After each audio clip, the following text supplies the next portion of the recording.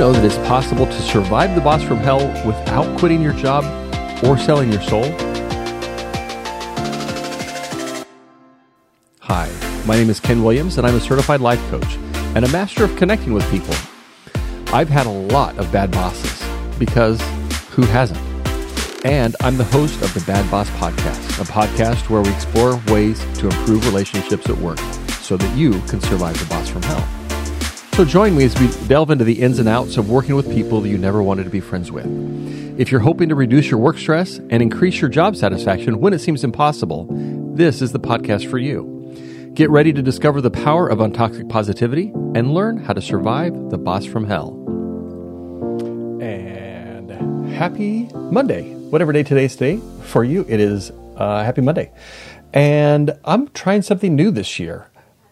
We'll see if it lasts more than this one episode, or maybe we'll trash this idea after today. We'll see how it goes. But I'm going to try video. So if you're listening to the podcast feed, welcome back. And if you are, I don't know where I'm going to put this. I may put it on YouTube or Instagram or Facebook. I haven't decided how I'm going to do this yet. Probably the decision's already been made. But Happy New Year. This is our second Monday. Second Monday of the new year. Second actual Monday of the new year. And what we're going to talk about, I have my notes somewhere. We're going to talk about what do you do if you have an overly negative boss? And as I thought about this, I've got a couple of ideas. I've got three things specifically that we're going to talk about today. And number one, if you have an overly negative boss, it's kind of like a bad breakup. It's not you, it's them. And just to kind of jump right into it, one of the things that I've learned about a lot of people is they're not happy unless they're not happy.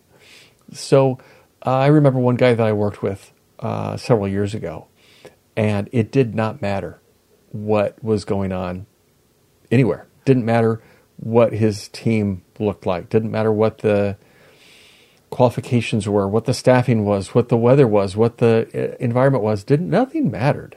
He was always just upset, just frustrated. He was not happy. He would complain about everything. If it was not perfect weather, if it was a little bit too cold, then it was too cold. If it was too windy, it was too windy. If it was too wet, it was too wet. It was just everything. Everything was wrong. And it got a little bit frustrating working with him until I figured out that he's just not happy unless he's not happy. He was looking at shifting from the organization or the operation that he was in with me into another operation. It was kind of a lateral move, but he wanted to do something different because he thought it would be better. He thought the team would be better, the management would be better, the environment would be better, the weather would be better, whatever it was. And so finally he got into that new position and he was not happy. He ended up leaving the company. I've seen this many, many times where people are not happy. They're frustrated with upper management. They're frustrated with their peer group. They're frustrated with their team members. And so they leave. And then they realize that, guess what?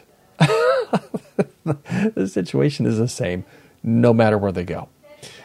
It's not you. It's them. And so don't take ownership for their unhappiness. If you've got the overly negative boss, they're just overly negative. Let them be overly negative. and then it has nothing to do with you. That gets a little bit tough sometimes when you're trying to have a positive experience. We'll talk about that as time goes on.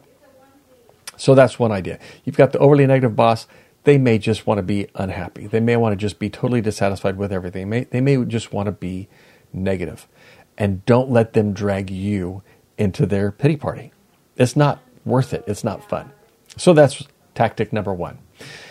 By the way, if you have other specifics, if you have a boss who is not hitting one of these three things that we're going to talk about, then shoot me an email. I'd love to hear it. I'd love to consider other ideas, other alternatives, things that would help you out. You can find me at Ken@KenWilliamsCoaching.com, link in the show notes.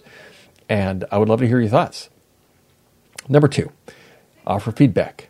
Now, as I've coached a lot of people, one of my favorite things to do is coach on relationships. And when I say relationship, what I mean is anytime we interact with another person, that's a relationship. I'm not talking about an intimate partner type relationship. I'm talking about just the way that we interact with people. That's a relationship. And many, many times, and I'd say probably almost 100%, it may not be exactly 100%, but almost 100%, when I coach somebody on a relationship, could be spouse, could be boss, employee, could be peer, could be child, could be anything. When I ask if the person has had conversations to express their frustrations about whatever the situation is, almost always the answer is, no, I haven't. Now, there are a lot of reasons for that. Offering feedback can be tough. So we'll talk, as time goes on, we'll probably talk about different ways that you can give feedback, different strategies. Of course, there are sandwich methods and all sorts of different things that you give the positive, you give the critical or the corrective feedback in the middle, and then you end the feedback with the positive. And again, if you want ideas with scripting, then reach out to me. Just shoot me an email with the specific situation, and I'd be happy to share some thoughts, some ideas.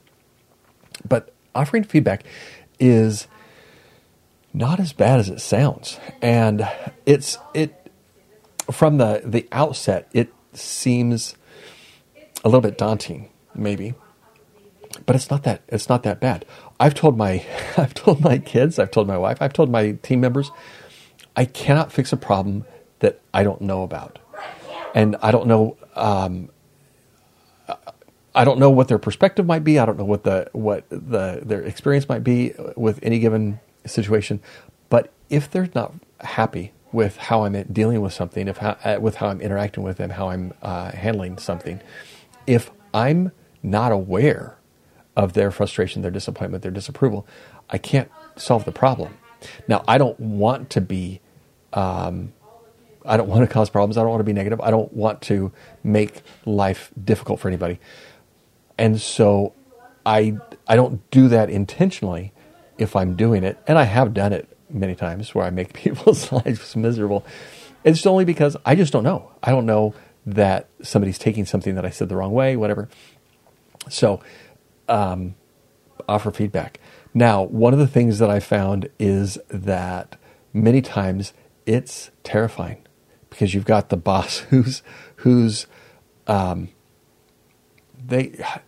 it can feel like they've got your job in their hands. They really don't in most cases, but it can feel like they do. Like they can retaliate. They can hold it against you if you give feedback. That's really not, it's not cool. They do it. Most companies have policies against retaliation and that sort of thing. But again, they can't solve a problem if they don't know it exists. And so pull them aside. Let them know that you want to give them some feedback. You want to let them know what you're thinking. You want to let them know where you're coming from. And then what I found is it helps just to start. As soon as I start, then things start coming together, and I'm able to share the ideas that I want to. One quick tip on that is think about your motivation. If you want to be hurtful, if you want to be rude, you can be, but that's not going to be your ideal. I remember a time where I had decided I needed to go talk to the boss and offer some feedback that might be considered critical feedback. I was going to say something about what the boss was doing that was not working for me. And I decided that I could have gone in and really been a jerk about it. But that's not what I wanted. I wanted to go in. I wanted to be kind. I wanted to be helpful. I wanted to provide information that might help the boss, not just with my situation in that moment, but might help the interaction with other employees. And so motivation to be kind, to be helpful, that's going to go a long way as well. At least in the way that you approach it, I think the kindness, the desire to be helpful, that comes through. So think about how are you handling those feedback type situations. So those are my first two ideas. Number one, offer feedback, and not necessarily in this order. Not offer feedback, but also it may just be them. It may just be the way that they are, that they're just a negative person. Number three is it's going to be this is going to get a little bit more to mindset. And here's the way that I want to present it is what's important is for you to own your experience. And it can take some time. And this is where you may want to sit down with somebody and talk through what's working, what's not working, come up with a strategy. But take complete 100% ownership for your experience, how you feel. And so the boss is negative. Okay, the boss is negative. That doesn't have to affect you. There are times that it was better than watching TV because I could just enjoy the show. But the boss's negativity, that's not your problem. So don't let the boss drag you down. Don't let that experience, that interaction, the downer of having those experiences with a bad boss, don't let that influence your mood. Easier said than done sometimes, but think about who's in control. Are you going to give the bad boss power, authority, control over you, your mood, your mindset, your outlook? They don't deserve to have that kind of power. They really don't. And this is where it can be a bit of a challenge sometimes to take full ownership. And it takes time. It takes practice. It's a reminder that I have to make of myself all the time that I am 100% in control. I am the one responsible for me. I'm responsible for my mood. I'm responsible for my mindset. And that's true for you too. You're responsible for your mood. Don't let the boss own that. Don't give the boss that kind of power or authority over you. They don't deserve it. First of all, they don't care. They don't care about your mood, about your experience nearly as much as you do. So don't let them take control over that. The second of all is, especially if you have the bad boss, why? Why would you let them be responsible for any aspect of your life? They may have responsibility for making sure that your job gets done on time and on meeting whatever requirements, qualifications that you have to meet. That's the stewardship that they have, but it has nothing to do with you and your mindset and your really your happiness. So don't give them that. It's not worth it. So that's what I got for you for this week. Next week, we're going to talk about what do you do if you have a toxic boss. Not that that would ever happen, but this is something that I've been thinking about. We're going to talk about the toxic boss and how do you deal with that. Reach out to me if you have questions or comments. Love to talk to you. We'll see you next week. Thanks for listening to this week's episode of the Bad Boss Podcast. We hope you found it helpful and inspiring. Remember that relationships are a work in progress and making mistakes is normal. And if you want to have a better experience with your own bad boss, I'd love to chat. Reach out to me at ken@kenwilliamscoaching.com or check out the link in the show notes. Don't forget to subscribe and share this podcast with others who might benefit. And until next time, don't forget to spread untoxic positivity everywhere.